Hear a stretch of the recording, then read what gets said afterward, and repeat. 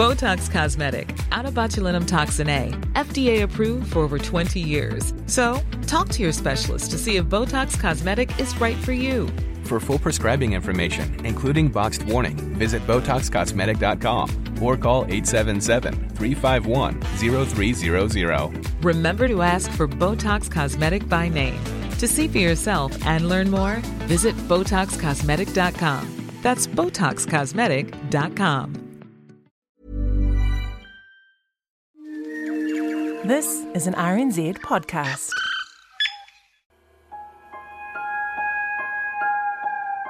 Kia ora, I'm William Ray. Welcome to Black Sheep.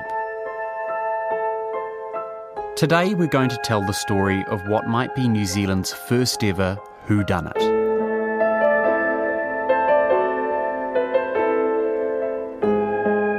A brutal murder, false witnesses, bumbling police, accusations and counter-accusations. And underpinning it all, a very real fear that the lives of every person in Auckland could be at risk.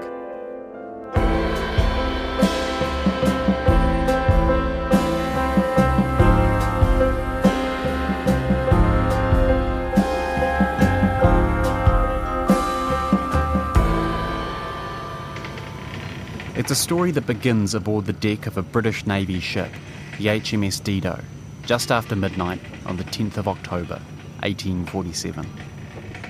The Dido was riding at anchor just off the coast of Devonport. These days it's a very built-up area, but back in 1847, that stretch of coast was inhabited by only a few dozen people. The whole of Auckland only had about 4,000 or 5,000 inhabitants. So when the men on watch aboard the Dido saw flames on the coast, they knew exactly whose house was burning. So they raised the alarm, and because of the lack of buildings, they realised instantly that it must have been Lieutenant Snow's cottage that was on fire. So the captain of the Dido, Maxwell, he got a couple of shiploads of sailors to row ashore and see what they could do to assist. The men on board the Dido knew Lieutenant Robert Snow and his family very well. Snow was in charge of the local naval supply dump and ammunition store. The officers on the Dido had actually been at a ball with him just a few nights earlier. The rowboats reach the shore and sailors race up the beach to find the cottage completely engulfed in flame. They made inquiries to try and see whether Snow and his family had gone somewhere else. But the neighbours said they'd seen no sign of the Snows, so the sailors formed a bucket chain to throw seawater onto the burning thatch.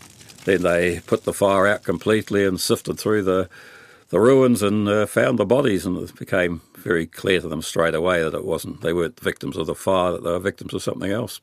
There were 3 bodies, Lieutenant Snow, his wife Hannah, and their 4-year-old daughter Mary. It wasn't a pretty sight. Various bits of flesh had been cut from the bodies and they'd been generally mutilated. There was even complete dismemberment in the case of Mrs. Snow. Yes, that didn't actually appear in the newspapers as such, but I did come across it in an account on the inquest, which said she'd had a leg removed from her body here. This is Terry Carson, by the way, an Auckland lawyer and author of The Axeman's Accomplice, a book all about the Snow family murders. And yes, you heard him right. Along with obvious head wounds to all 3 members of the Snow family, the ship's surgeon confirmed pieces of flesh from all 3 victims had been removed. By this point, there must have already been murmuring among the sailors. Missing flesh? That can only mean one thing: cannibalism.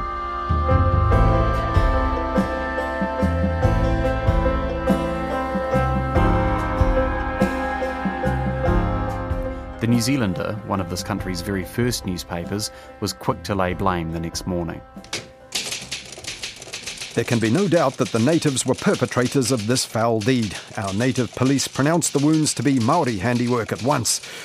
The mutilation of the bodies, from all 3 of which large pieces of flesh had been cut by knives, and the parts from whence they were cut, is conclusive evidence. What's more, as the sailors were rowing towards the Snow family's burning house, they spotted 2 waka leaving the beach. The Dido's captain sent an armed party ashore which rounded up about 20 Māori men, women and children and brought them aboard the ship for questioning. And as news of all this reaches Auckland, there's instantly, if not necessarily outright panic, at least intense nervousness. The Snow family murders happened in the immediate aftermath of the Northern War, a conflict where outnumbered and outgunned Ngāpuhi Māori in the Bay of Islands fought British and Allied Māori troops to a bloody standstill. If you want to hear more about that, I recommend you check out RNZ's documentary on the Battle of Ruapekapeka. There's also an extended podcast version.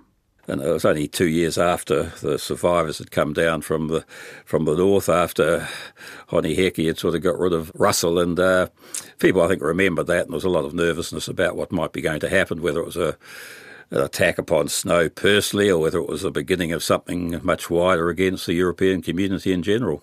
Now, relations between Europeans and Māori in Auckland at this period in history were actually pretty good. Feeding the settlers of Auckland was an extremely lucrative business, and the Northern War had generally been seen as a local dispute by the other iwi of New Zealand. Some chiefs had publicly stated that they would protect Auckland by force if the war spread south. But there was one big thorn in that rosy relationship: the new British Colonial Secretary, Lord Henry George Grey. Now, just to be clear, this is the guy in charge of colonial affairs in London. It's not the same George Grey who was serving as the Governor of New Zealand at the time. He'd come back into power after being out for a few years, and he had a totally different approach to what was going on in New Zealand than his predecessors, and he was dead against what had been signed in the Treaty of Waitangi. He was keen to get hold of as much land as he possibly could, and he'd sort of basically sent orders out to New Zealand to Governor Grey, a bit of confusion at times with the names, but he'd sent orders out basically saying any land that Maori weren't actively occupying at the time should be regarded as wasteland and should be taken over by the Crown. Of course, Grey in New Zealand and other people who'd been around for a few years knew that was totally going to cause all sorts of problems, but it seemed like a lot of Maori had heard of these proclamations, and there was quite a lot of unease and anger about them. Here's how the New Zealander explained the potential link between Lord Grey's declarations and the murder and cannibalism of the Snow family. If the matter be political, this act, according to Māori custom, is a declaration of war. And, if it should so prove to be, it is Lord Grey, with his mad instructions, that we have to thank. To our knowledge, that poison has been working and spreading in the country from the hour that it was first poured out. However, the New Zealander, which was actually a fairly pro-Māori newspaper, also pointed out other potential motives. It now remains to be ascertained whether political grievances or motives of private revenge have given cause to this frightful act. No one can tell as yet. We are ourselves inclined, perhaps because we wish it, to lay it upon the latter agency. The deceased gentleman was known to have had 2 scuffles with natives. One with a party that insisted upon lighting a fire near the powder magazine, from which he finally drove them away, and another with one who attempted to take a loaf of bread by force from his house. This man, when ejected, shook his fist at Lieutenant Snow and threatened, in the jargon that passes current between the two races, to make a pakaru of him taihoa. In case you aren't familiar with 1840s New Zealand slang, that was basically saying, I'm going to come back later and beat you up. Now, alongside the European settlers of Auckland, there were plenty of Māori living both in the town itself and in the surrounding area. And they were just as worried as their Pākehā neighbours about what the murders might mean for race relations. Chief Pataoni over on the North Shore, who was very friendly towards Pākehā, and Te Whewhewha in the northern Waikato was also at that stage a supporter of Pākehā, so they were quite keen that nothing sort of interfered with the relationship. And of course, down in the Waikato, they were very much providing food and supplies to Auckland, so it was very good for them economically. As for those Māori who were rounded up on the Dido, the authorities quickly worked out they knew nothing about the murders, and they were released. So it's back to square one. And unfortunately, the New Zealand police of this time weren't the crack unit you'd want investigating a crime which may or may not be a declaration of war. Well, they're very primitive by today's standards. Basically, they had a police magistrate who later became called the resident magistrate, and he basically ran the police force and grabbed who he wanted to be policemen. And there wasn't much of a structure, I don't think. And I think it says somewhere I've read that the wages they paid to policemen were lower than what they paid to day labourers, so they didn't exactly attract the best sort of people. And, not exactly an investigative service, really. Pretty much so. It was really just to keep the peace, I think. In fact, and back in those days, the police often didn't prosecute much at all. If a crime was committed, they might apprehend someone, but it was up to the victim to actually bring the prosecution. So they didn't really have much of a prosecution at all, service at all. The local papers can't have thought much of the police efforts to solve the Snow murders because a month later this article appeared in the Nelson Examiner and New Zealand Chronicle. It is satisfactory to know that the head chief of Waikato, Te Wherowhero, is, with other influential chiefs in the neighbourhood, exerting himself for the discovery of the murderers of the lamented Lieutenant Snow and his family. From all that we learn, we believe that the perpetrators of this foul deed will speedily be arrested. The natives around us have determined, it appears, to find the true guilty parties and deliver them to justice. And less than a week later, it looks like Te Wherowhero has succeeded where the police failed. A group of prominent chiefs from Ngāti Maru and Waikato Tainui arrived in Auckland with a prisoner, a man called Mamuku. The chiefs say it's this man who killed the Snows. It was sort of rather interesting because they sort of dragged him up to Government House, and I gather he was questioned on the veranda in front of virtually half the town and all the officials and so on and so forth. And Captain Beckham, the local magistrate who was conducting affairs, came to the conclusion that he knew nothing about the crimes at all. So why Maori thought that he was involved, we don't know. The case of the Snow family murders, it seems, is a hard nut to crack, both for Māori and Pākehā.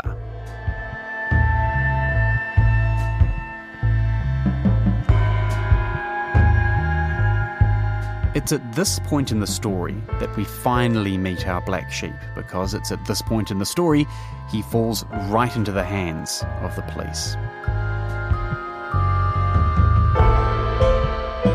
It starts 2 months after the murders with a banging on Sophia Aldwell's door. Sophia lived right next to what's now Auckland Harbour, but back in the day was on the outskirts of town. Outside her door was Joseph Burns, the long-term partner of Sophia's sister, Margaret Reardon, and the father of Margaret's 2 young children. Burns and Reardon were living over the North Shore, fairly close to where Snow's place was. They were in pretty straitened circumstances, and they were sort of really surviving on handouts from Maori, local Maori who lived there, I think. Soon after the murder, Burns, who'd been an ex-naval person, suddenly signed on a naval steamer and went off to Sydney, and Margaret Reardon took their 2 children across to her sister's place back in the town. He came back from Australia or wherever and went to see her, and then in the course of after a discussion, he obviously was making certain demands upon her. He produced a razor which he had hidden away in his hat, and he attacked Margaret Reardon rather, and quite badly injured her. He also attacked her sister Sophia Aldwell. And this was a very serious attack. I mean, she could very easily have been killed. Oh, yes. The description of some of her injuries given by the medical people were quite horrific, very, very deep cuts, and she was extremely fortunate that they hadn't severed the artery or whatever. Luckily, Sophia fought back hard, smashing a chair over Joseph's head. Bystanders heard the crashing and managed to tackle him to the floor. He was taken away and charged with attempted murder and assault. And it wasn't the first time Joseph Burns had been accused of a crime. By the time they'd ended up living on the North Shore, I think Burns had virtually become unemployable over in the town. They were both well known as very heavy drinkers, not that that was at all unusual in colonial Auckland, I might add, but they seemed to be more so than a lot of other people. Burns had a terrible temper, and I think he had lost one job in 1845 after he'd assaulted his foreman. He then gone and got a job over on the shore as a stockman, but he got sacked from that job as there was suspicion that he was stealing and butchering some of his employer's stock. So they lost their house as a result of that. So he is very much on a downward spiral, I think. And there's some suggestion that he might have been sort of suffering some brain damage, I guess, from a head injury in his past.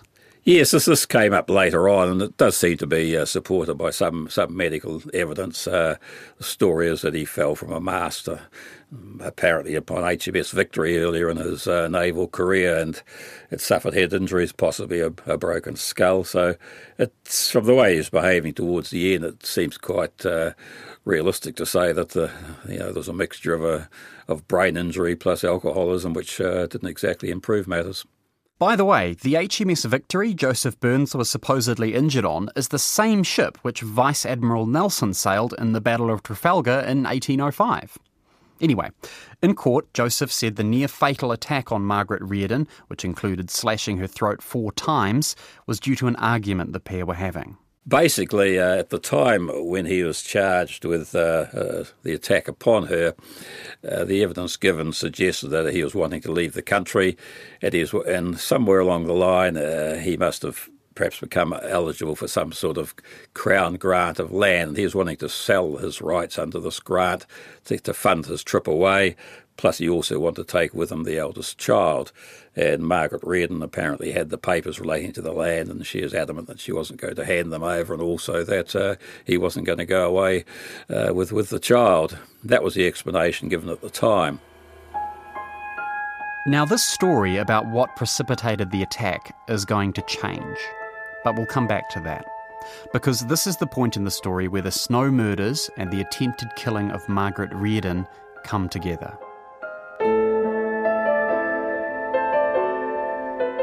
The Inspector of Police, Captain Atkins, spoke to Margaret Reardon the day after Joseph's sentencing and asked her what she knew of the Snow family murders.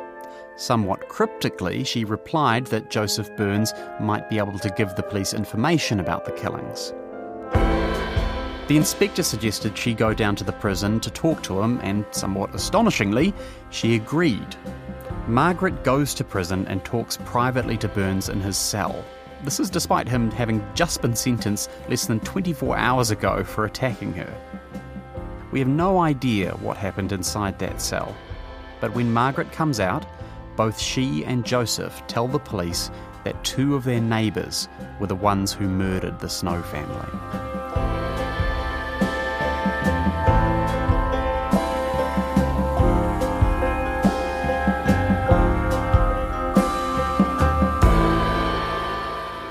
At a preliminary hearing in the Magistrates' Court, Margaret Reardon stepped up to testify. She said that she was at home with Joseph on the night of the Snow murders when one of their neighbours, Thomas Duda, came to the door.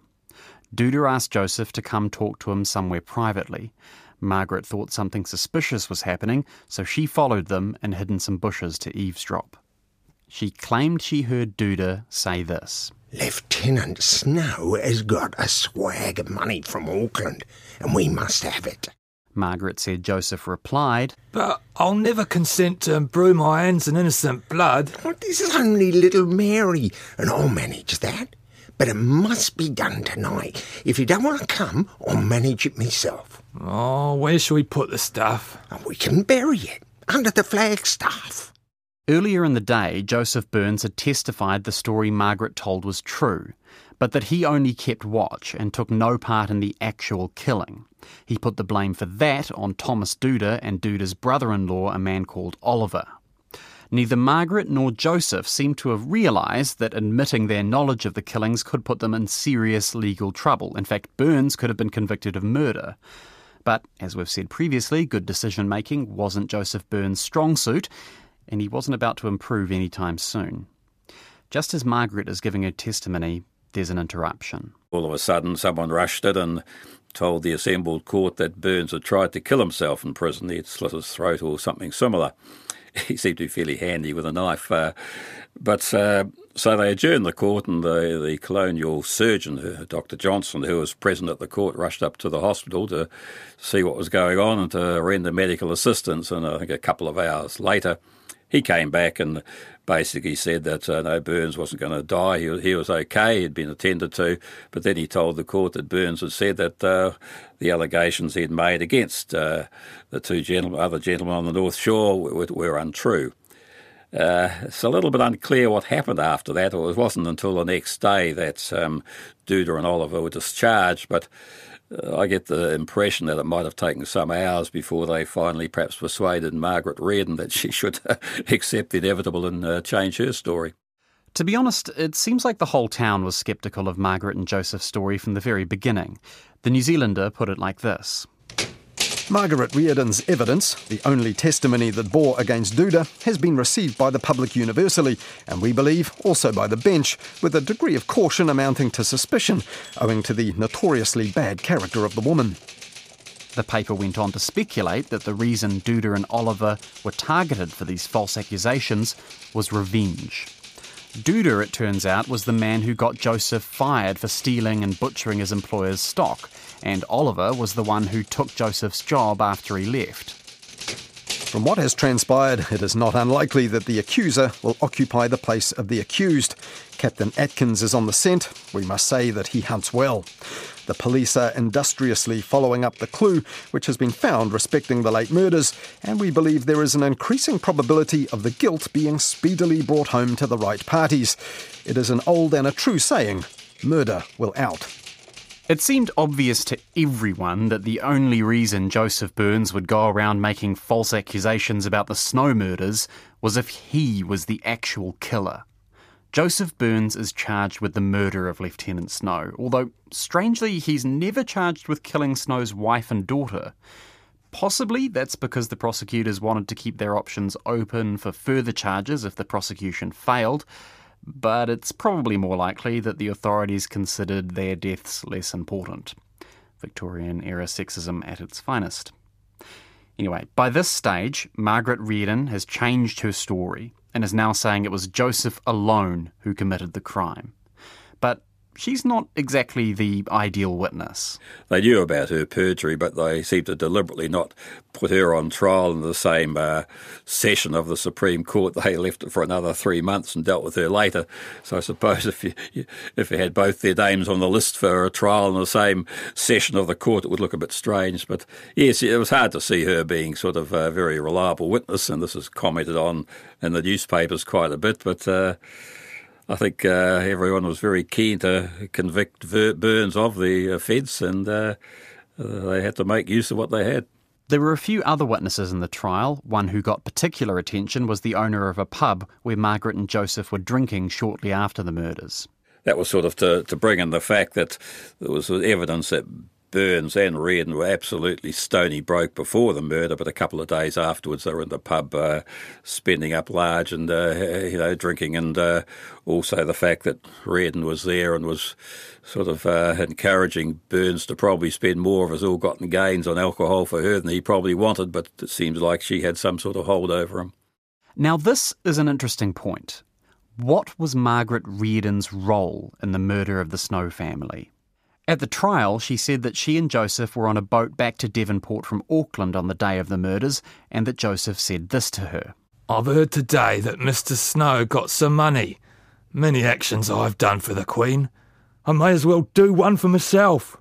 By this, he presumably meant that he'd killed people in the service of the Royal Navy, which made it okay for him to kill the Snows for his own benefit. Margaret then told the court this. I said, "Oh, Joe, don't. I am not your wife." I said these words because I'm very fond of drink and I was afraid I might tell of it. If this is true, it's a very strange way to respond to someone threatening murder. Margaret's first thought wasn't to consider how awful and wrong it would be to murder their neighbours, including a 4-year-old child. Instead, she was thinking about her legal position and the fact that any evidence she drunkenly let slip would be admissible in court because she wasn't legally married to Joseph and couldn't claim spousal privilege. Anyway, she went on to talk about how Joseph went out that night with a hatchet and bayonet and came back telling her the deed was done. I told him not to tell me about it, to which he replied, if I said a word about it, he would kill me. And according to Margaret's testimony, this is what precipitated the attack at her sister's house a month after the murders, where Joseph very nearly killed her with that razor blade. Margaret said the day before the attack, Joseph came to the door saying he wanted to marry her so that she wouldn't be able to testify against him. She refused and threatened to spill the beans if Joseph didn't leave. He then said he would drink my heart's blood. The next day he came and severely wounded me by cutting my throat. There are a couple of different ways we could interpret Margaret Riordan's role in the Snow family murders. First, we could take her on face value, that she was genuinely terrified of Joseph, and that's why she never came forward to tell the authorities what she knew about the killings.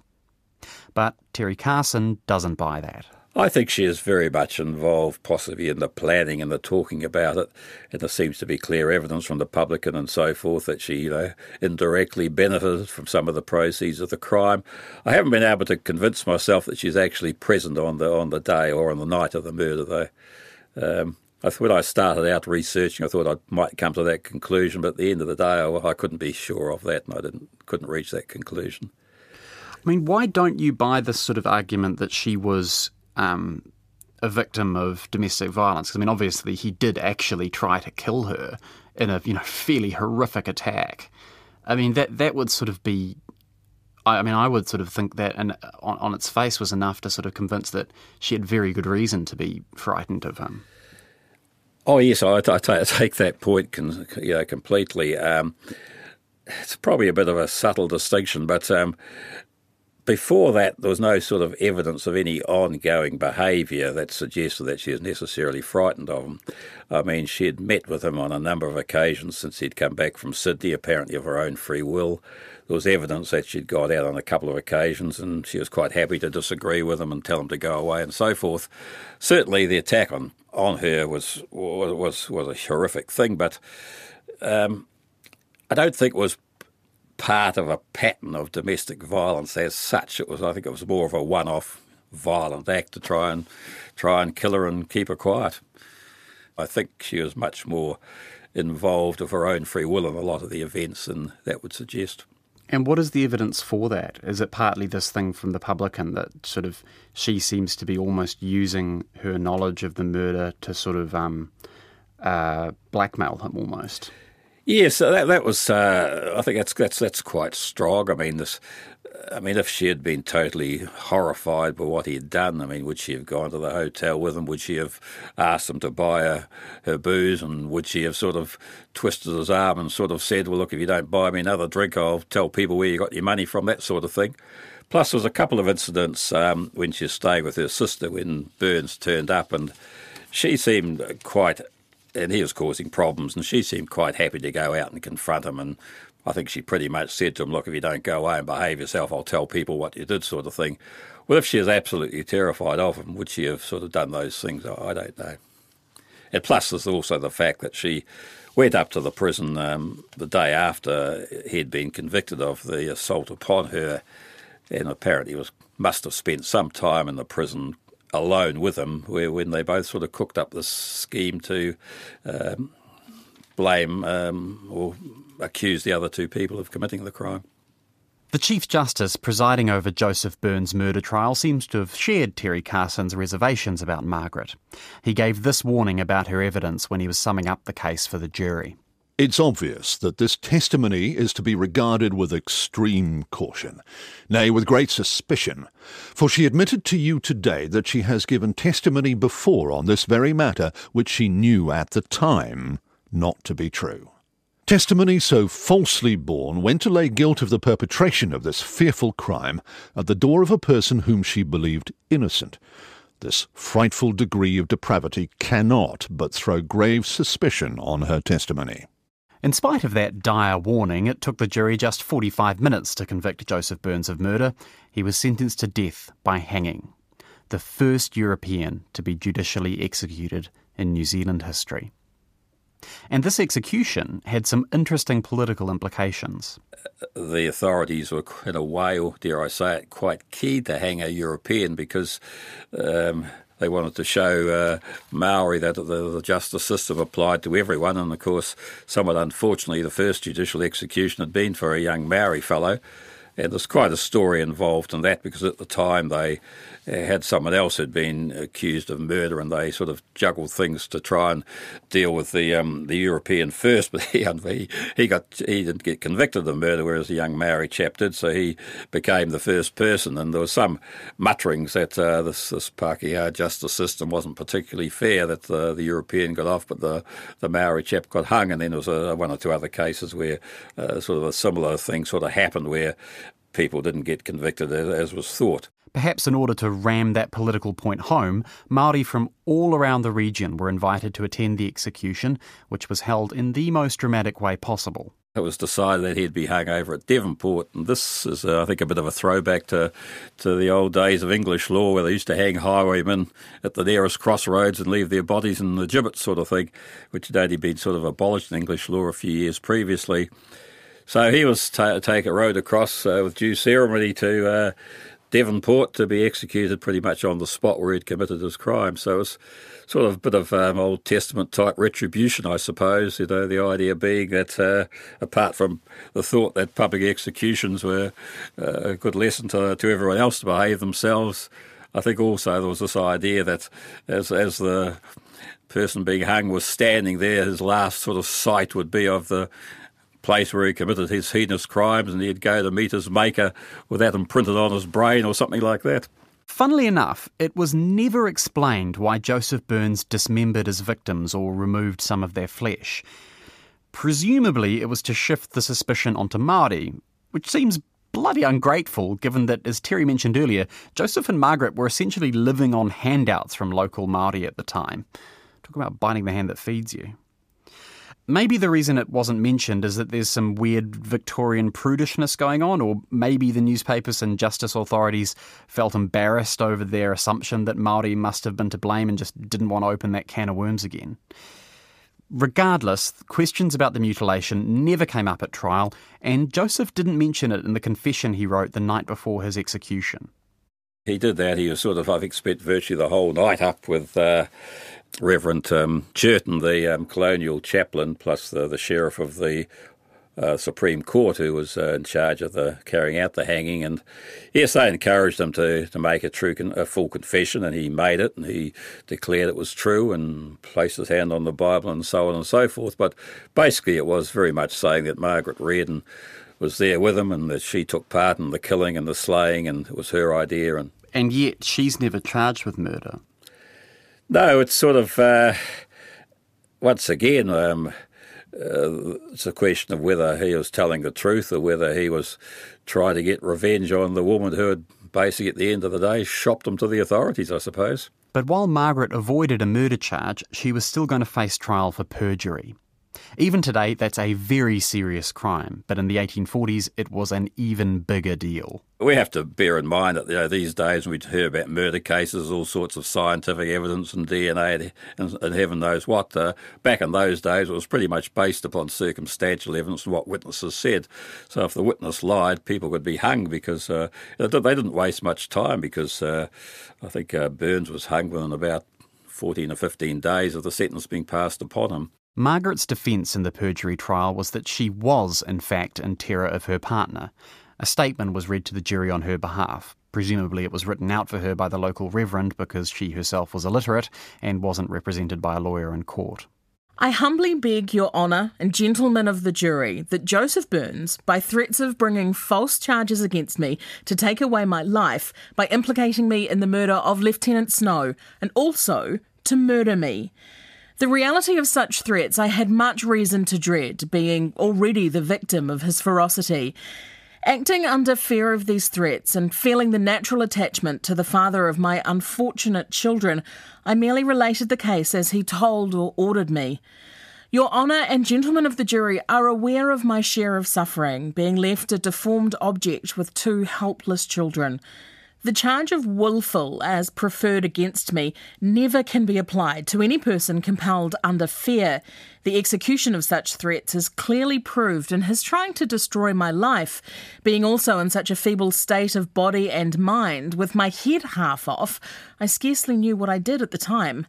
The humane intention of British law is in all cases where there is doubt existing to give the prisoner the benefit of the doubt. This statement was aimed at undermining one of the 2 major legal points the prosecution had to prove.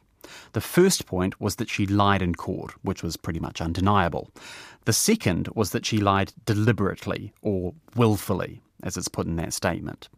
What Margaret was saying was that her lying wasn't willful because not only was she frightened that Joseph would kill her if she didn't lie, she was also so badly affected by his previous attack on her that she didn't really know what she was doing anyway. I'll leave it to you to decide whether you believe her on that point, but the jury convicted her within 5 minutes. The judge said this in sentencing. You, Margaret Reardon, have been convicted of perjury in its worst form, for the false testimony that you knowingly and deliberately bore tended to fix the charge of murder on an innocent man. It's true that you made some small reparation for your crime by openly confessing it, and the defence of which was read on your behalf yesterday contained no denial of your guilt. It was merely an attempt to palliate it, by alleging that you had acted under the pressure of extreme fear for your own safety. But whatever may have been the evil influences wrought upon you, either from without or from within, they can form no excuse for so foul a crime as yours. The sentence of the court is that you, Margaret Reardon, be transported beyond the seas to such a place as His Excellency the Governor shall appoint for a term of 7 years.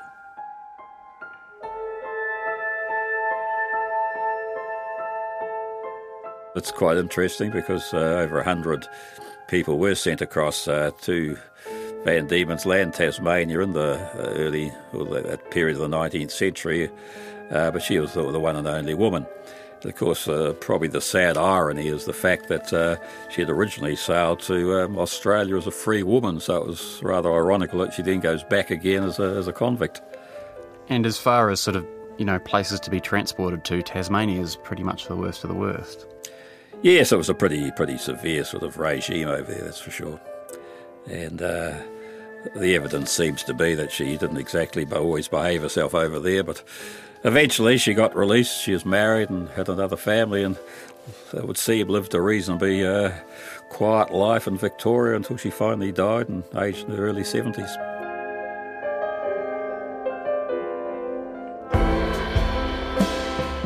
You can still find some traces of the Snow family murders in Devonport today. For one thing, there's still a Duda Street, named after the neighbour who was wrongly accused of the murder. People in the neighbourhood have actually occasionally dug up old silverware, which some think might be relics from the Snow's burned-down house.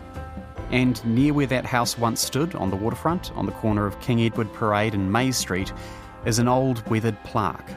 It reads, "This is the site of the murder of Lieutenant Snow and his family in 1837, and the subsequent execution of the murderer, Joseph Burns."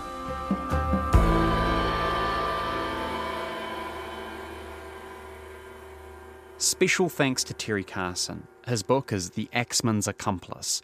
In just a sec, I'm going to give you an advance look at the next episode of Black Sheep.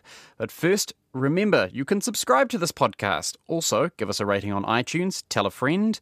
There are lots of ways to subscribe: Apple Podcasts, Stitcher, Radio Public, or you can subscribe on RNZ's app. While you're on RNZ's app, why not have a listen to Voices?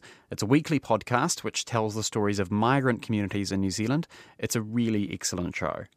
Next time on Black Sheep, the story of a British Army soldier who turned traitor and joined Taranaki Māori right in what might be the most brutal moment of the New Zealand Wars. He managed to survive many confrontations in life-threatening situations. He must have been a gifted and instinctive orator and a reader of conflict and dangerous predicaments. I mean, I don't know how he sat between the cracks of the Pākehā world and the Maori world, but he managed to instinctively zigzag through it and survive. But his track record as a bit of a bullshitter and a troublemaker when he was younger stood him in good stead as a mature survivalist.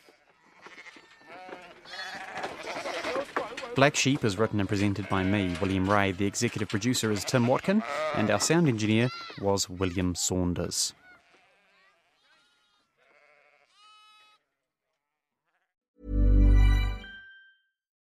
Botox Cosmetic, out of botulinum toxin A, FDA approved for over 20 years. So, talk to your specialist to see if Botox Cosmetic is right for you. For full prescribing information, including boxed warning, visit BotoxCosmetic.com or call 877-351-0300. Remember to ask for Botox Cosmetic by name. To see for yourself and learn more, visit BotoxCosmetic.com. That's BotoxCosmetic.com.